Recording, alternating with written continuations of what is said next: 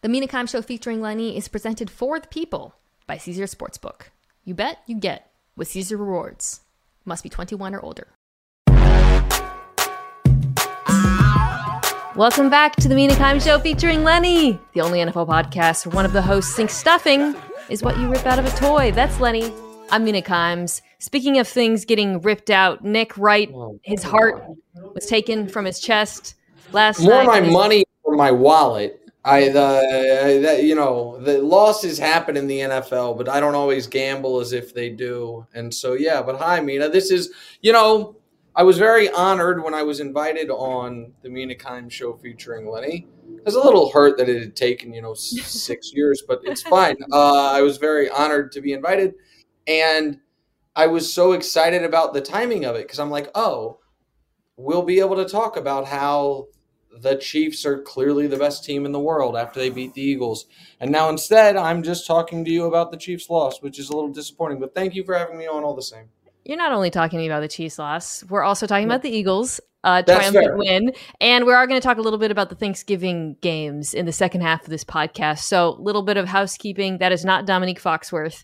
That is Nick Wright playing the role of Dominique. Dominique usually is on with me during Tuesdays. It's big shoes to fill. I was going to say, I don't know that I can play the role of Dominique. I can do my best, but I would a much slower 40 time. Probably not quite as funny.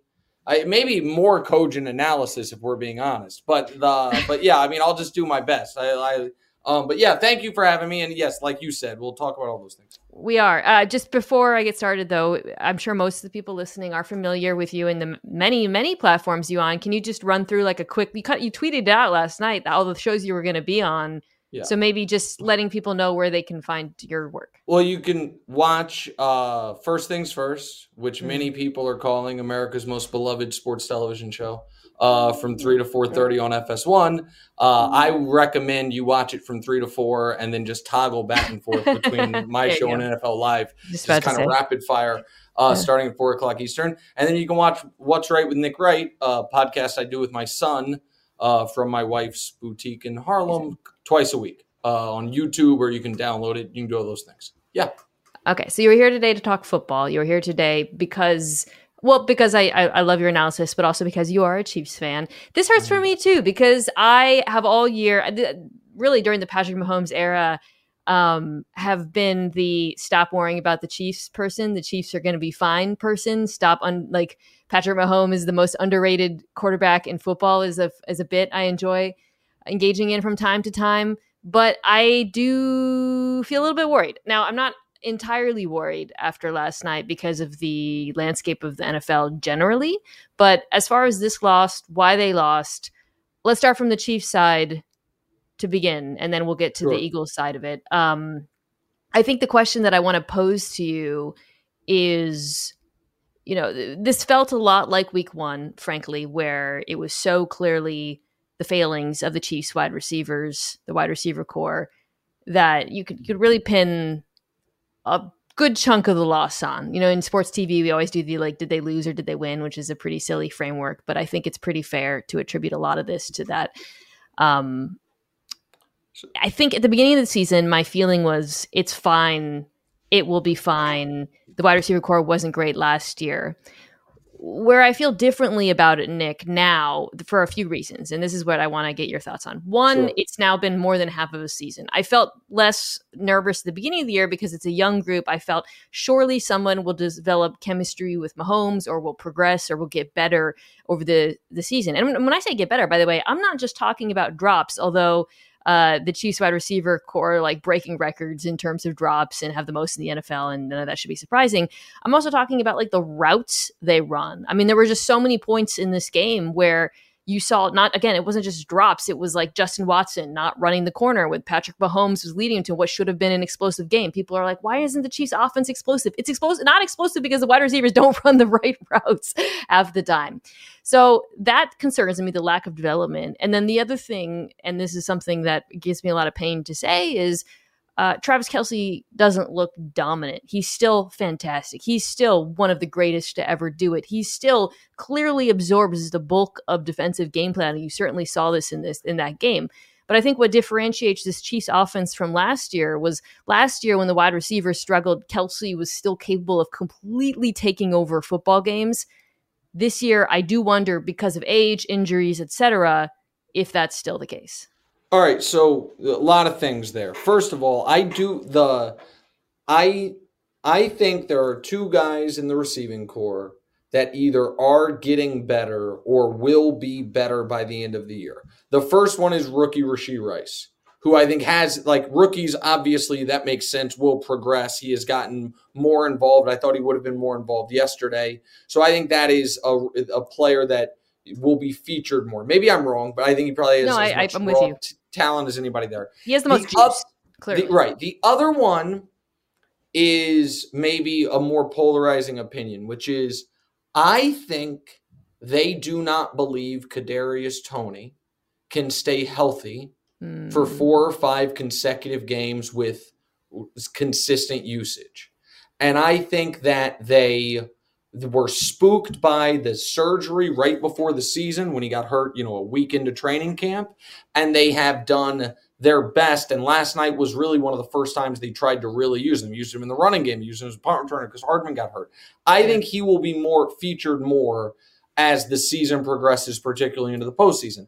But where I disagree with, and listen, everyone seems to believe some version of what you're saying, and me disagreeing could mean that I'm just wrong. I will admit that. I would never admit that on the TV show when I just yelled at Broussard about this very topic for 90 minutes. But I will admit it to you, my friend Mina Kimes, maybe I'm wrong.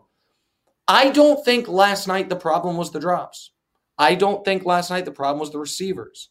I think that the idea behind the Chiefs is we had the best receiver in the league. We got rid of him, used those assets on defense, and that, by the way, has paid massive dividends, right? That was on the defensive side of the ball. The bet they made was we can get away with it because we have a superhero at quarterback and as good of a weapon as there is in the world in Travis Kelce. I would argue that neither of those guys have been that this year. I think Patrick Mahomes, I do not think the Chiefs' offense works at the level they want it to work if Patrick Mahomes is playing like, he's probably right now, 3rd and 4th in MVP voting. I think the way this Chiefs team is built, he needs to be head and shoulders better than everyone in the league. And last night, the drops, they could have won the game if not for the drops. But they would have won the game if the 2 best players on the team didn't make uncharacteristic mistakes. They cannot overcome Travis Kelce's fumble inside the 10, and they cannot overcome Patrick making a very un-Patrick-like pass inside the red zone. They just can't. And so I don't think it is unfair or wrong to say what's going to fix the Chiefs is not all of a sudden Justin Watson and MVS playing better. It's the 2 generational, maybe best ever in the history of their position guys cleaning up. You made a lot of funny faces there, so I think you disagree with me. I agree with you as it pertains to Kelce. I think that this build of the Chiefs, to your point, is predicated on Travis Kelce putting up at least 100 yards. He has to be dominant. He has to make he's always going to, especially with these players around him, but he's always going to command an incredible amount of attention. He has to overcome that. He can't have the fumble. He can't have the drops. But not just that, he has to get yards after the catch in a way that he kind of has. The yards after the catch thing, I think is I don't think that's going to be there this year the way it has been in the past. Yeah. But the fumble, he fumbles once a year. Fumbled in the Cincinnati game last year when they were in a similar spot trying to go up 2 scores. Home this game. So you disagree with me on the Mahomes thing. So the Mahomes thing, he had the interception last night. That was bad. That was on him. And really, again, it's not just the drops.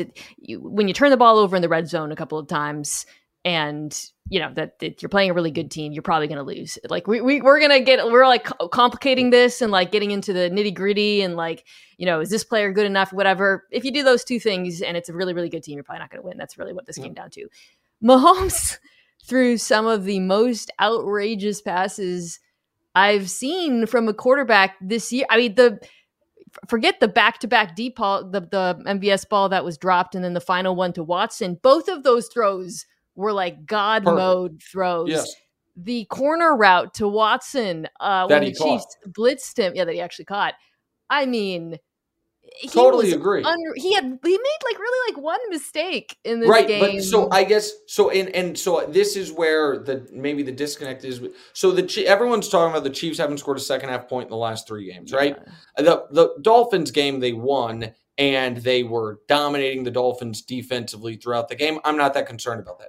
The Broncos game, he was bad. They turned the ball over 5 times. He was sick. Yesterday, they turned the ball over twice, once in the second half. The point that I am making is, right now, I had it written down, so I'll say it here because I don't want to get it wrong. Here are the full list of teams with more turnovers than Kansas City: Minnesota, Cleveland, Washington, and the Raiders. That's it. So Minnesota was turning the ball over a ton, stopped, and turned their season around even though their quarterback got hurt. Cleveland has had a disaster quarterback situation. Washington's quarterback just turns the ball over and gets sacked once every 10 plays, and the other plays he throws for 30 yards. And the Raiders benched Jimmy G. So that's why I actually think that's a good stat, because I don't think that will continue. I think the Chiefs having a bad red zone offense is encouraging, because I don't think that will continue. So my point is, like, in a game like I can't say come the playoffs that the receivers aren't going to keep dropping the ball. They might. What I believe is come the playoffs, Mahomes doesn't make that mistake in the end zone. And if he doesn't, they win. Or if Kelsey doesn't fumble, they win. That's the point I'm making. And I'm just saying it stinks that the bar is basically perfection. And I do think that is because of this receiving group. Now, the defense, which was unbelievable in the first half, they actually, in a way, the wide receiver group doesn't raises that bar, but the defense lowers it a little bit. Yes. Like when you watch this Chiefs team, you're not like, oh my God, Patrick Mahomes has to score 30 points. He didn't have to score 30 points last night. They do not have to play lights out on offense in that way from a points perspective. They can win a game like the Dolphins game. The whole they could never win that Dolphins game until this year. It's just, I mean, that was an all-time bad receiving performance. I really think it's worth stressing that. I understand your point about this is the way the team was built. The team was built poorly, man. We're going to talk about the Packers, not poorly, but sorry, the offense was built poorly. We're going to talk about the Packers in a second later on when we talk a little bit about the Thanksgiving games. Last week I expressed some concerns about how young that Packers receiver group, but watching them against the Chargers, admittedly terrible pass defense, the receivers are exciting. Dontavian Wicks, Jayden Reed, Romeo Doubs, all 3 of those players, if they were on the Kansas City Chiefs, and these are not first round draft picks, by the way, would probably be wide receiver 1, frankly, by the end of the year. And I really believe that. And you didn't even mention Christian Watson, who I know is not having a good year. He's been up and down, but his ceiling is there. But my point is just they have chosen poorly. You know what? So again, maybe you can call me blinded by my fandom. I think Rashee Rice is a good player. He could be good. Yes. The Sky Moore pick is a bad pick. There's no way around it. You know what I mean? It's a bad pick. And the Hardman pick a few years ago was obviously, they drafted him thinking Tyreek might be kicked out of the league. And so they thought they needed to replace the speed. Then Tyreek came back and he never developed. Here is something though that I have learned, I think, and maybe the data doesn't back me up on this. It doesn't seem like there's a lot of teams other than Pittsburgh that have nailed it. I guess Pittsburgh and Minnesota are the 2 teams I'm like, yep, they know how to pick which wide receivers. Like Pittsburgh, Minnesota drafted Diggs and then drafted Addison. Yeah, I like Flowers in Baltimore. I don't know, man. There's a lot of fun rookie wide receivers in the league. No. Of course there's a lot of fun rookie wide receivers. I'm talking about over the span. I don't think Baltimore knows how to draft wide receivers. Oh, you're talking about like organizationally. I'm saying organizationally. I think the only 2 organizations that seems like if they draft a receiver know what they're doing are Pittsburgh and Minnesota recently. Again, maybe I'm wrong. Seattle, maybe? Seattle's obviously had some good ones, although, JSN maybe hasn't been quite what people had hoped just yet. It is funny, right, for all the Mahomes-Brady comparisons that the organizations do seem to suffer from the same affliction when it comes to picking these guys. Let's flip to the Eagles defense. We're kind of skipping the Chiefs defense, which I was really excited to come on this podcast to talk about them after the first half, but that kind of ended up not being the narrative of the game, even though I thought that they played really well throughout. A couple of mistakes. Trent McDuffie, the best corner in football? Is he all around? He's, I'm a Huskies fan. I loved him in college. He was an amazing dog. I thought he would be good. He's been even better than the physicality, the tackling, the pass rushing. It's a good cover. Like not like A+ cover, but so good around the line of scrimmage. I think he's awesome. I think he's a potential All-Pro. That is a good transition to the Eagles, actually, because I think it was his second sack off the blitz. And granted, like, because Steve Spagnuolo, the pressures are so relentless and differentiated, and you've got guys simming and creeping and flying over the field. McDuffie's a threat to blitz at any point, but sometimes he drops into coverage. It is a very perilous situation for a quarterback. That said, it was that second sack where I was like, dude, Jalen, like, how do you not see this one? Was that coming? The forced fumble? Yeah, I think it was the forced fumble. Yeah. There were now bounced right back to Jalen, but yeah, right. Yes, he recovered. Yeah. Yeah, you saw at times a little bit of the same struggles you saw earlier in Jalen Hurts' career, where he struggled at times with the blitz, with bailing on clean pockets. Towards the end of the game, however, he goes on to make some exceptional plays with both his arms and his legs. But I do want to start with the Eagles' offense because I feel like the Eagles fan base, they talk about their team like they're 4-5 instead of 9-1. Because of the offense. Why it doesn't feel right to them. Why do you think that is? Do you think there's any justification to it when you watch I think it's our fault, Mina. I think it is the sports media industrial complex's fault that has almost done a BCS era college footballization of the NFL, where it's like, you gotta dominate. Yeah, like, you won. But who'd you beat? And what are the style points? We're at Thanksgiving. They've lost one game. Pretty good. Like, we somehow, our like media brethren, some really value quarterback wins while totally discounting team wins. Like, you know what is it? You know what's a team stat? Wins. And the Eagles are good at it. Like, here is where. And I know Eagles fans, you probably aren't huge fans of mine. That's fine. I think they deserve massive credit. I think there is such a thing in the NFL as knowing how to win. And I think there is such a thing for a quarterback such as Jalen, who I thought was objectively having a bad game. I thought, and it kind of annoys me that the narrative today is like, is he the league MVP? That's a college footballization of the NFL, where it's like best team, quarterback, Heisman. Sorry if I'm jumping you. I don't. No. Put a pin in that MVP quarterback thing because I'm gonna do some stuff on that later. Okay.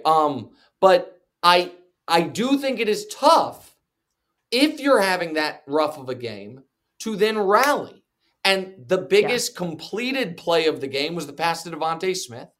You know what I mean? He carries himself with such confidence, even when he's playing poorly. I do think it instills confidence in his team. And I think Philly, to have the team record they have over the last year and a half is super impressive. Now, the flip side is I was really surprised to see them kind of get pushed around on both sides of the ball by the Chiefs O-line and the Chiefs D-line. And yes, like that is maybe a little concerning, but we can parse, what makes good players or whatever it is.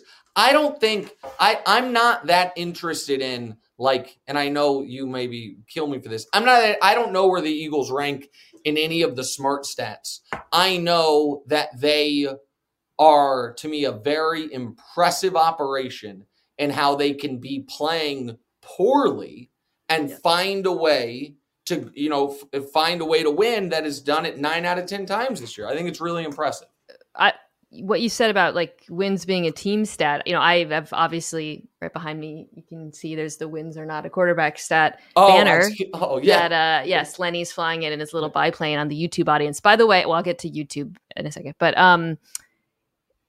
there was a point at halftime when they got it, within 3. So many teams, I would say, this is over. You're not going to surmount this. But I truly believe, Philadelphia is in it because they not only I agree with everything you spoke to in terms of like the culture, the leadership, whatnot, the recent history of winning. I think all of that matters. But they also have a lot of different answers on offense that they can always go to when things aren't working. Even if, God forbid, like there was a point in this game where they didn't run the Beverly shove on 3rd and 1, and I was briefly really shook because, as you said, they had been getting pushed around at the line of scrimmage. It felt so antithetical to their identity.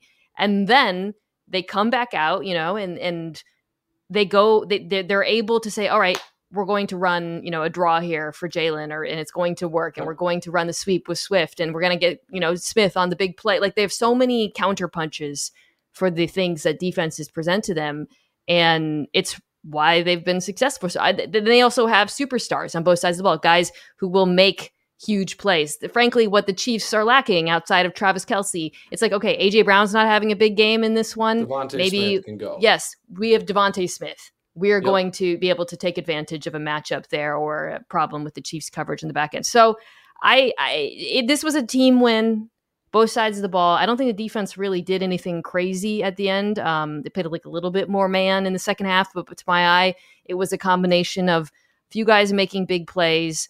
Byard, who's not been great, obviously had the interception, was fantastic. The forced fumble from Roby. I mean, they were just... you almost had like one of the coolest plays ever by Jalen Carter on this trying to. The only Eagles defensive thing that would be, like, I don't want to say concerning, but something to monitor is, I know everybody, like, it seems like a lot of people talk about this Chiefs excellent offensive line. The Chiefs have an excellent interior of the offensive line. The guard, center guard. Yes. And Jawan Taylor can be good. Like, he kind of is very up and down. And Donovan Smith is a guy they got for $3 million. The tackles can be had and have gotten had all year. I was surprised, and some of it is Mahomes manipulating in the pocket, but I was surprised the Eagles didn't have more success rushing on the edge on Kansas City. I know their biggest strength is up the middle with Carter and Cox and Jordan Davis. I know. No, I agree. But I was surprised by that. When it opened with Reddick at the very beginning winning so early, I was like, okay, this is going to be a problem because I totally agree with you about the Chiefs' offensive line. But then as the game went on, it was the only sack of the game. They weren't able to get a lot of pressure. Now, a lot of that is Patrick Mahomes' movement. The touchdown I just rewatched, the first touchdown where he hits Watson. His ability, Watson is like so late in his progression there, and his ability, the subtle little pocket movements to evade pressure, to buy the time to find him. That is why Patrick Mahomes is the greatest quarterback alive. Speaking of quarterbacks, though, I do want to go back to Hurts for a second because I know I started by saying Eagles fans might be like a little bit too concerned about their offense. I will say this, and I know I alluded to this. There has been some regression for Jalen Hurts. And I think that you can pin the offensive quote unquote struggles, the lack of dominance, shall we say, on a few things. Eagles fans are so mad at their offensive coordinator, Brian Johnson. I don't think they were like, he was like trending in the first half. Oh, really? I don't think I think Shane Steichen, and I've talked about this a lot on my podcast, had a fantastic feel for matchups and sequencing. And I think sometimes that is lost, but this offense doesn't look radically different to me on like a play to play basis. I have noticed with Hurts, however, some struggles at times against pressure. You saw that in this game. And then, Nick, I do think the mobility thing is really a big factor. It's not just, and he made a huge, very impactful run in this game. I talked about the draw. But I think last year, it really changed the way defenses played them in a way that's different this year. Right before we jumped on, I was looking at NGS to see what kind of coverages Hurts was playing. So last year, he barely played split safety coverages just 32% of the time. This year, that's amongst the lowest in the NFL because teams always had to put an extra safety in the box, which of course opened up those beautiful go balls down the sideline to A.J. Brown. This year, that is, sorry, Lenny's barking. That's up to 42%. Maybe he doesn't like this argument. But this year, he is facing split safety coverages way more often. Teams are not as afraid of the threat of his legs. It makes things difficult for it changes everything. So I think that 100%. Is one thing to keep an eye on. 100%. And he's hurt. I mean, they showed the sleeve on his knee and he's been hurt all year. And I am of the belief that both teams we saw last night use their quarterbacks incorrectly in regards to risk. Really? In this very simple way, on the bell curve of like risk averse or skydiving without a parachute, which I guess that's not skydiving, but you understand what I mean. The Chiefs ran a quarterback sneak with Patrick Mahomes 5 years ago. His kneecap dislocated, and since then they just won't run it. They have not run a single one. The Eagles created an entire element of their offense based around the idea that 17 of the 22 guys on the football field are going to hit our quarterback from different angles. And we're going and there has to be some happy medium there. Mm-hmm. And I do think that the Eagles have been a little reckless with the punishment they subject him to, given the fact that he's injured. I do think that. And I do think that it is a little short-sighted for a team that obviously believes they're going to play 20 games this year and need him to be as close to his best as possible for the last one. Well, that actually brings me to something that I meant to rant about at the beginning, and I forgot, but you're talking about how the Chiefs don't sneak Mahomes on, third or fourth and short. Reminded me.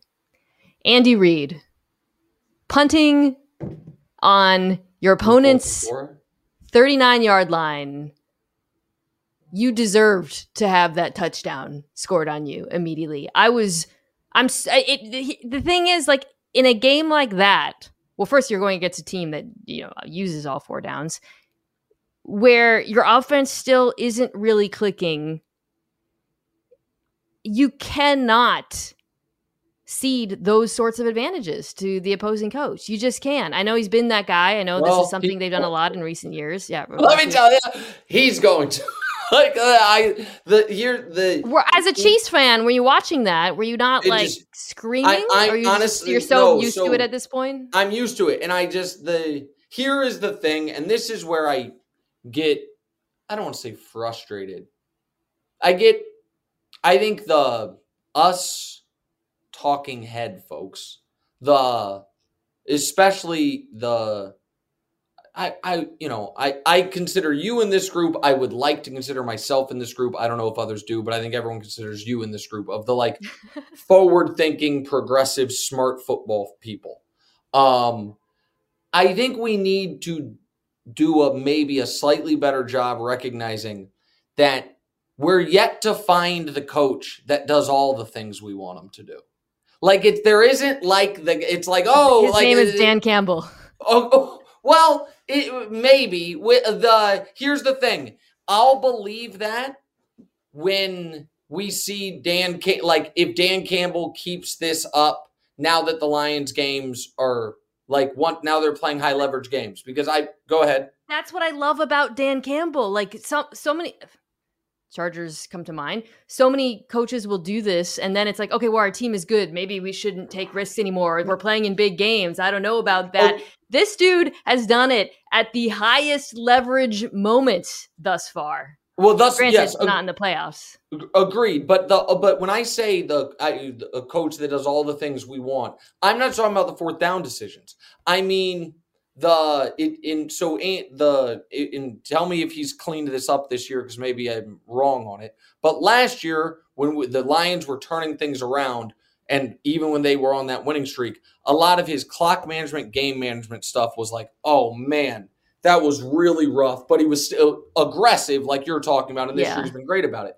The point that I was kind of trying to, like, Belichick for years was the most, like, forward-thinking, progressive guy on a lot of nuances of rules, and yet also didn't do the fourth down stuff that we all thought he needed to. So the point that I'm kind of making is, like, Andy is maddening on the fourth down stuff, flatly.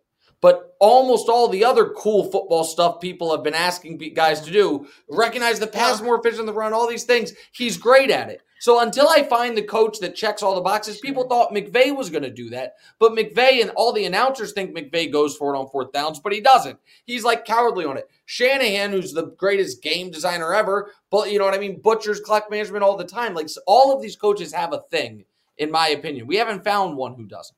I don't know who he is. Tell me if I'm wrong. No, I listen, Andy Reid is a great coach. You sound like someone who knows that they've got it good in a relationship and you're not going to sweat the small stuff. And I respect that. Yeah.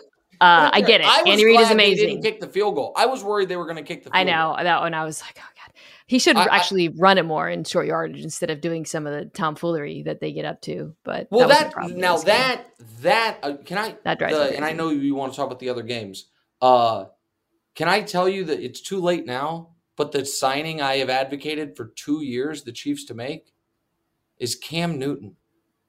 Just as a short yardage guy? Just as a short yardage, fourth down goal line guy. I don't know if Cam Newton would want to be that guy, but... the idea behind it was, if there's any quarterback that he's not going to overshadow, it's Mahomes.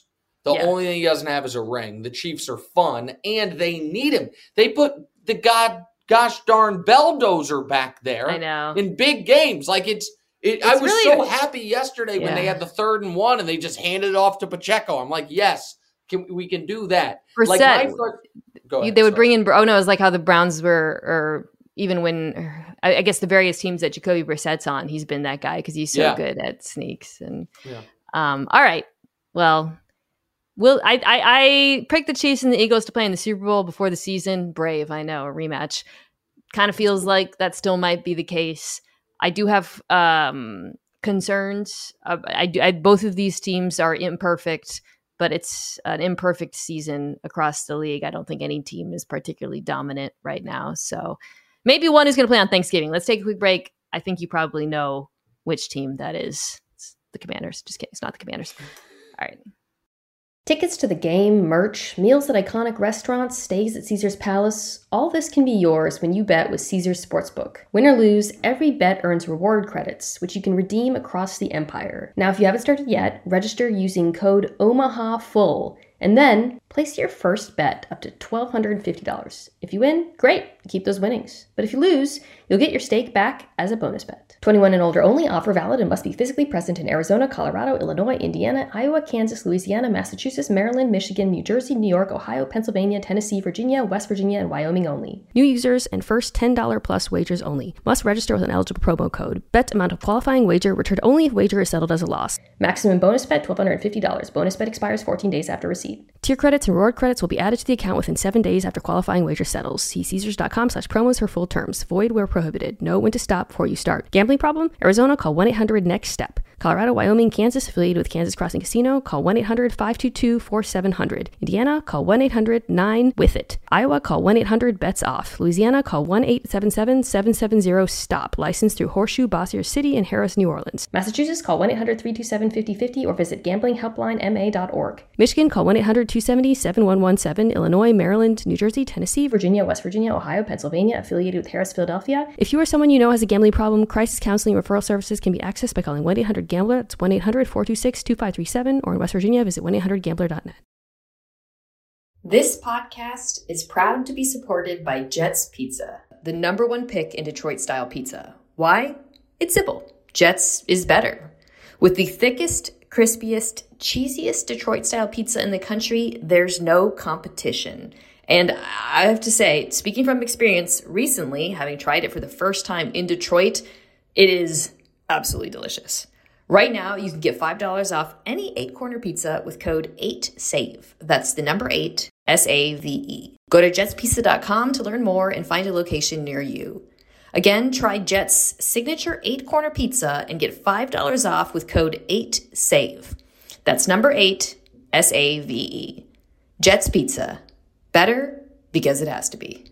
This show is sponsored by BetterHelp. We all carry around different stressors. I do, you do, we all do, big, small. And when we keep them bottled up, as I sometimes have had happen in the past, it can start to affect us negatively. Therapy is a safe space to get things off your chest and to figure out how to work through whatever's weighing you down. It's helpful for learning positive coping skills and how to set boundaries. It empowers you to be the best version of yourself. It isn't just for those who have experienced major trauma. If you're thinking of starting therapy, give BetterHelp a try. It's entirely online, designed to be convenient, flexible, and suited to your schedule. Just fill out a brief questionnaire to get matched with a licensed therapist and switch therapists anytime for no additional charge. Get it off your chest with BetterHelp. Visit BetterHelp.com/Mina Show today to get 10% off your first month. That's BetterHelp, HELP.com/Mina Show, MINASHOW.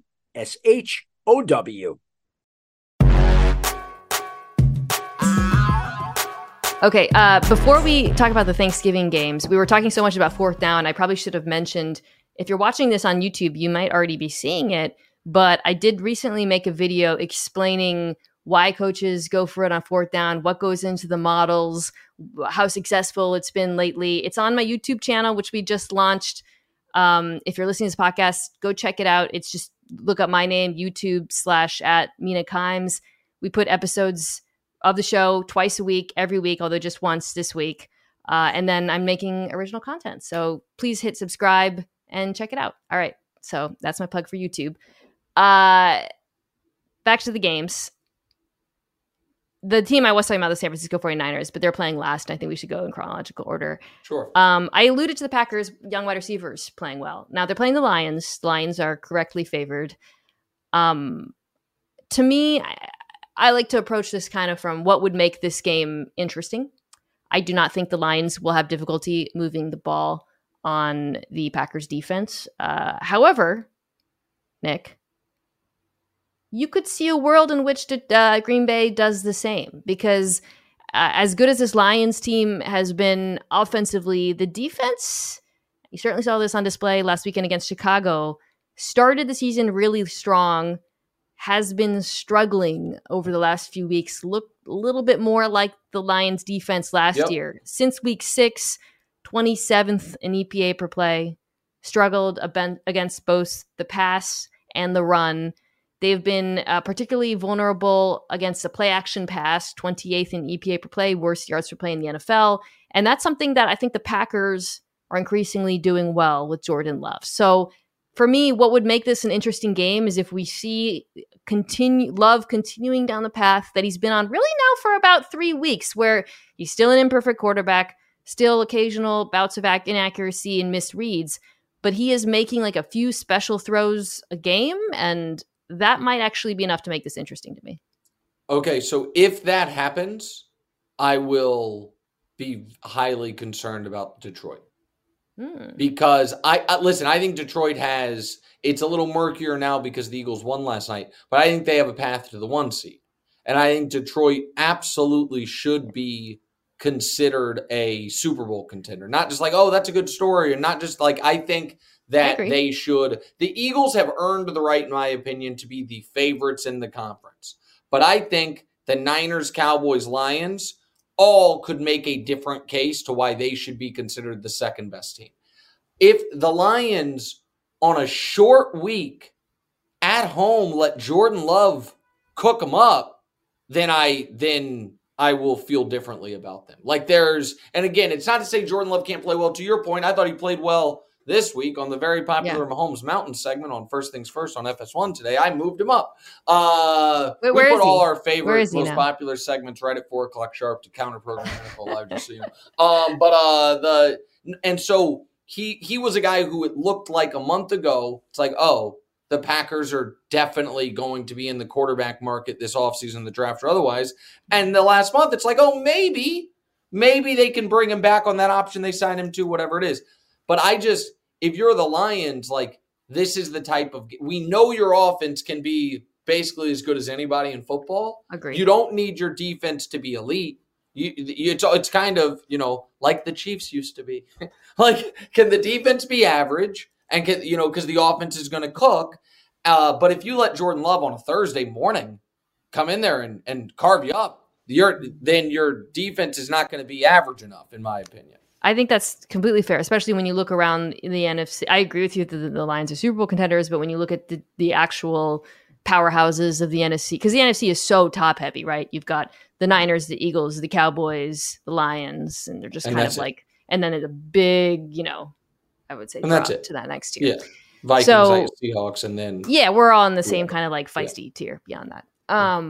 But yeah, those offenses will destroy your defense if you can. Correct. And I have concerns.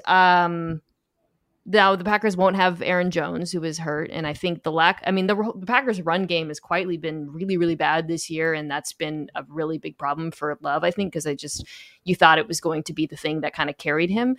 Offensive line also has some issues, but these young wide receivers versus a Lions secondary that has been kind of banged up, missing players here and there, that is something I'd just be a little bit concerned about in this game. Now, again, I was very flip on the other side of the ball.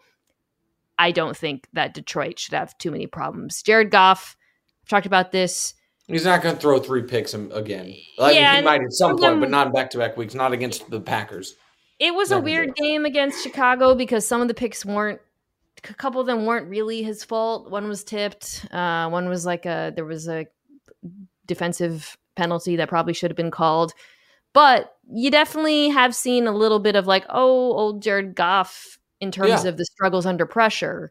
I just don't think I would be surprised if that's a problem against this defense, especially given the areas in which this Detroit offense is so good. I mean, running the football, throwing over the middle of the field, the play action game. This Packers defense to me doesn't really have answers for that. So I agree. I'm on Detroit, but this Detroit defense, I like Detroit. I just think they have to be at home the whole playoffs to have a real chance. That's another, again, Jared Goff. I don't want it to seem like I'm slandering him when I talk about his struggles under pressure. He's not going to go to the link against the that weather, defensive win. He's not. He's just not.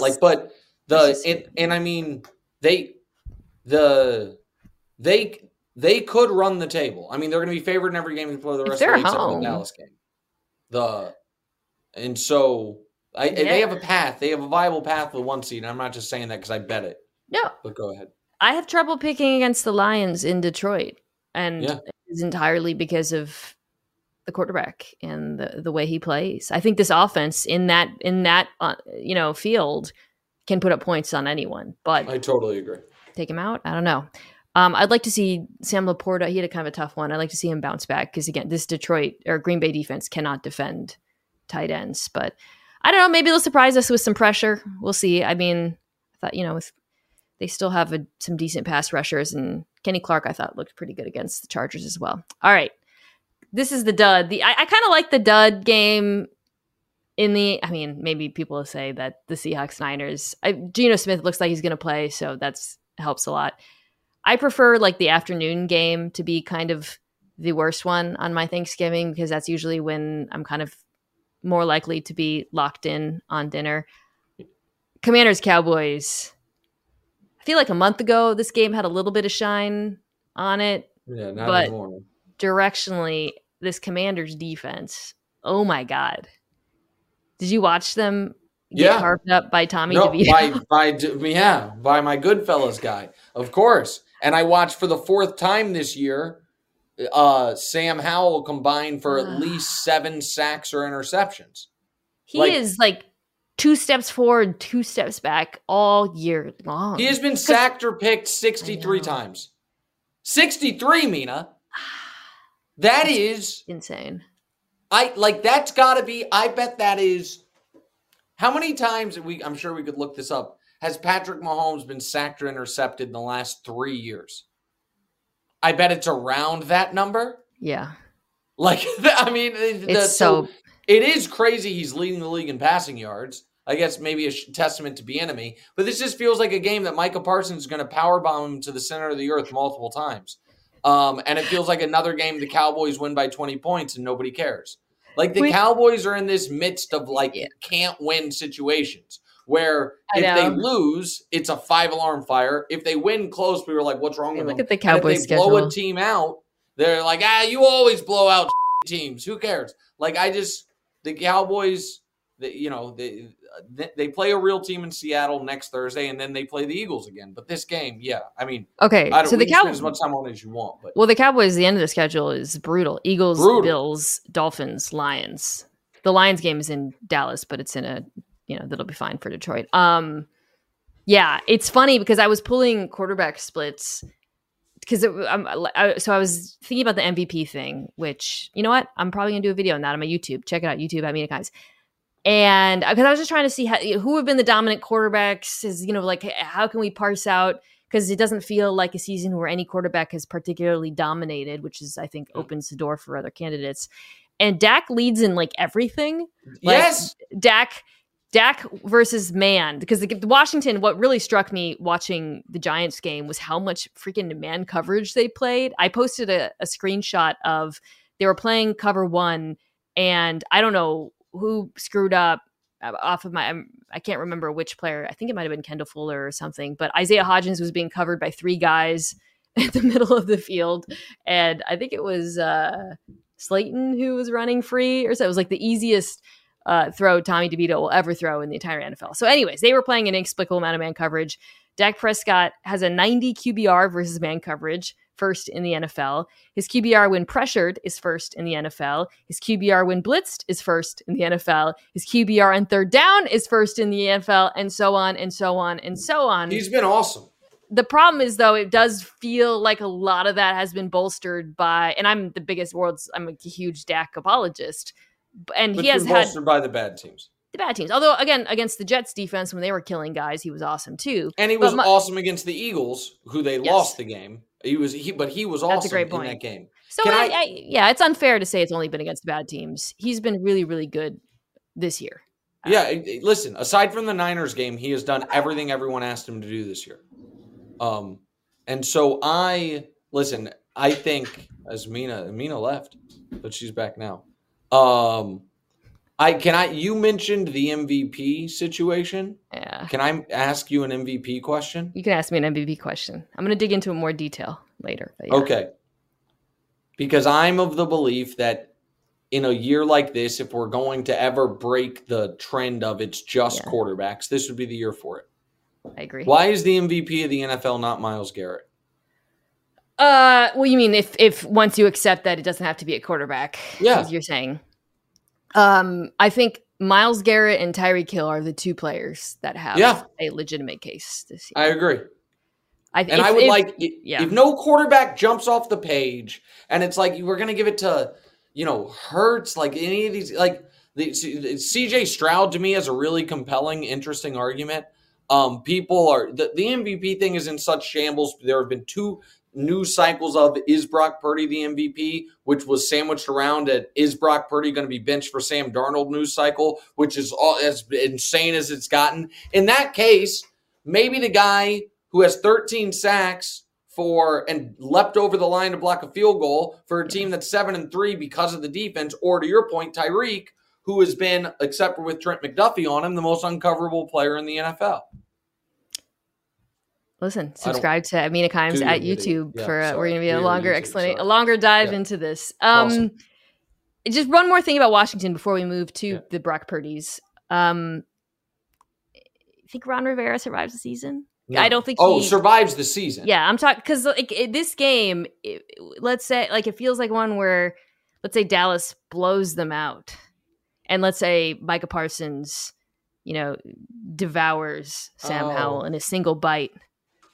Gonna fire a guy on Thanksgiving? Feels like seems mean. It's happened before. I just feels like maybe. I mean, I think everyone knows he's getting fired. He's not gonna be the coach next year. Yeah. I shouldn't say everyone knows, but it seems like that's the conventional wisdom. I would have. Yeah, maybe the answer is they decided they were going to fire him when Tommy DeVito cooked him up, but you couldn't because they're on a short week. right? Going into Thursday. That would make more sense. Like losing that game is way worse than if the Cowboys beat you 40-3. Losing that game to the Giants was an abomination. Commanders are in a really bad spot because, like, when I look at the roster, there's still decent players, but there's just such massive question marks at so many of the big positions now. They traded away both their edge rushers. The secondary the safeties are good, but the corners are a problem. The wide receivers are talented, but they're not getting the ball because quarterback is so inconsistent. Yeah. I like Brian Robinson, but that's tricky. Probably the least important position in the league. I mean, Howell's had these like really good. I thought he played well against Seattle. He's had good games, but it's just the sack thing is really impossible. Rough. It's it makes your offense non-functional unless he can fix that. Which is the precedent is tough. All right, let's finish with Seahawks Niners. Yep. Your team. Okay, seems like Geno Smith's playing. If Geno Smith's not playing, I'll watch, but the only thing. So I was actually at Seahawks Rams this weekend. It was not fun. I mean, it was fun, but it was not fun. And I actually appreciated that the fan base got to see the Drew Lock offense because if anyone, anybody advocating for that doesn't know what they're talking about. Yes, we're not doing that. We're not doing that. I think. I am worried about Seattle though, Mina. You should be. Have you looked at their schedule? It's insane. That's what I mean. They play the Niners twice. In the next 3 weeks. They had to win that game.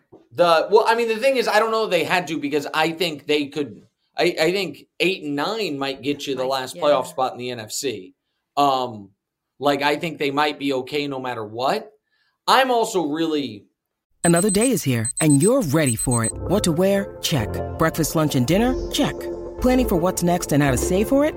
That's where Bank of America can help. For your financial to-dos, Bank of America has experts ready to help get you closer to your goals.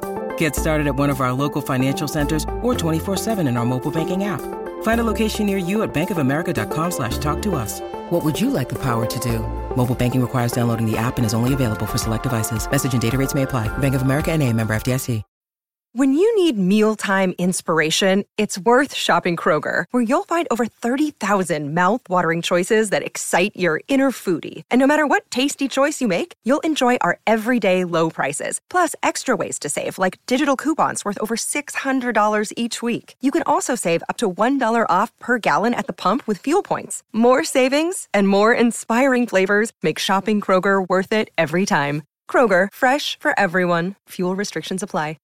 I want to see how Brock Purdy does at night at Lumen Field on a short week.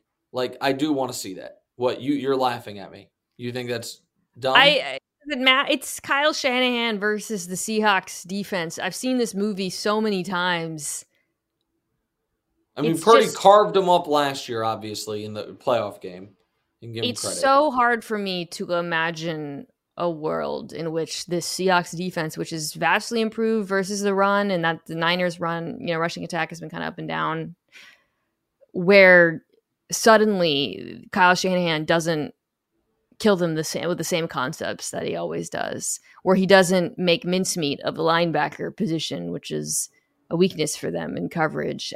The only way in which I think this works out for Seattle is if they go somehow toe-to-toe with them, because I do think the offense still has a very high ceiling.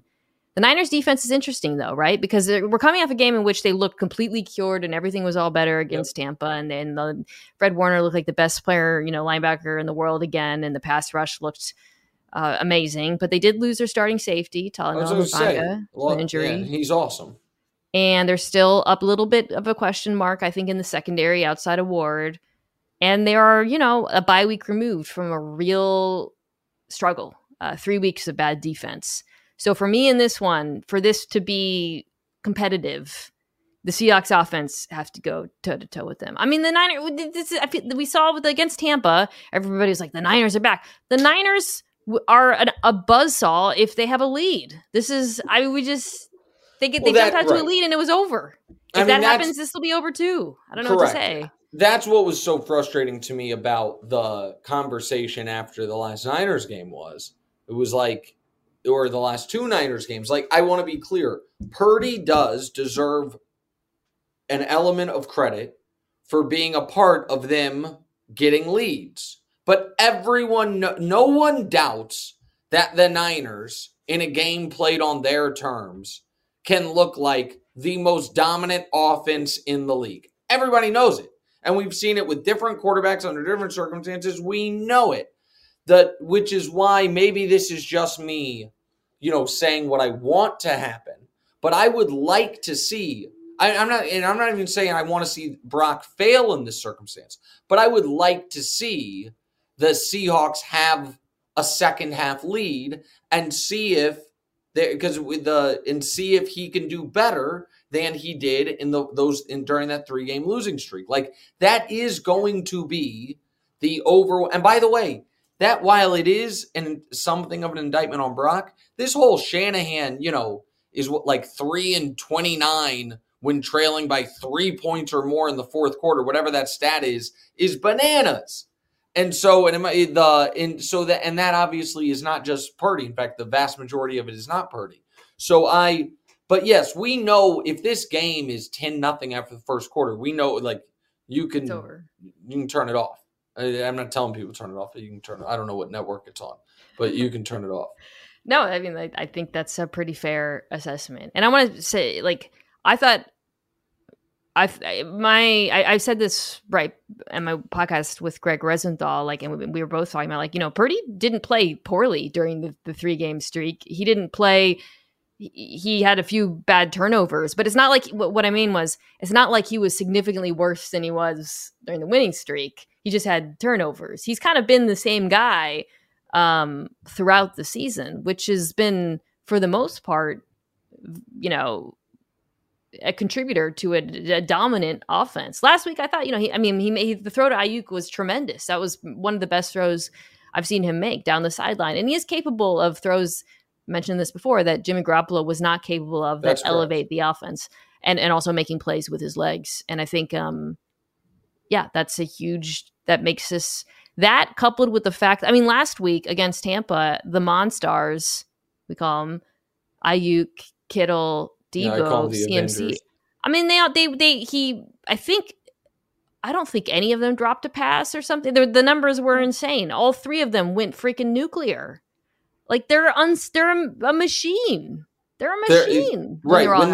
When they're fully healthy, the only game they've lost with all of their guys since they got Christian McCaffrey was the first one. Was the one to the Chiefs. That's the only, and that was Jimmy Garoppolo playing quarterback, obviously. It's the only game they've lost. I don't know, maybe I'm wrong. I think that this Niners team can got in the postseason by any of the other of those top NFC contenders. And I really do want to see what the defense looks like without Hufanga. I don't know if we're going to get to see that so much this week. We'll see, but that's what I want to see. Well, that's the challenge for Seattle is can you buy enough time against this pass rush, which looked amazing against Tampa, to open up the downfield passing, because you have the horses, I think, to exploit this Niners secondary. Jair Brown came in, he's the rookie safety for Hufanga, made a big play in that game, but this is a challenging group of receivers. So you saw this last year for Geno. He actually played good in the first half of the wild card game, but ultimately the discrepancy in the trenches was too much for them to overcome. And my feeling is that's probably going to be the case again. Pass pro has been really up and down, but that's kind of the ball game for them. That and not falling behind, because if you fall behind more than any other team in the NFL, I think it's over against the San Francisco team. By the way, they play the Eagles and the Ravens before this year is over, so we will learn more about 100%. Yeah. And I'm super excited. I'm almost more excited to see them play the Ravens than the Eagles.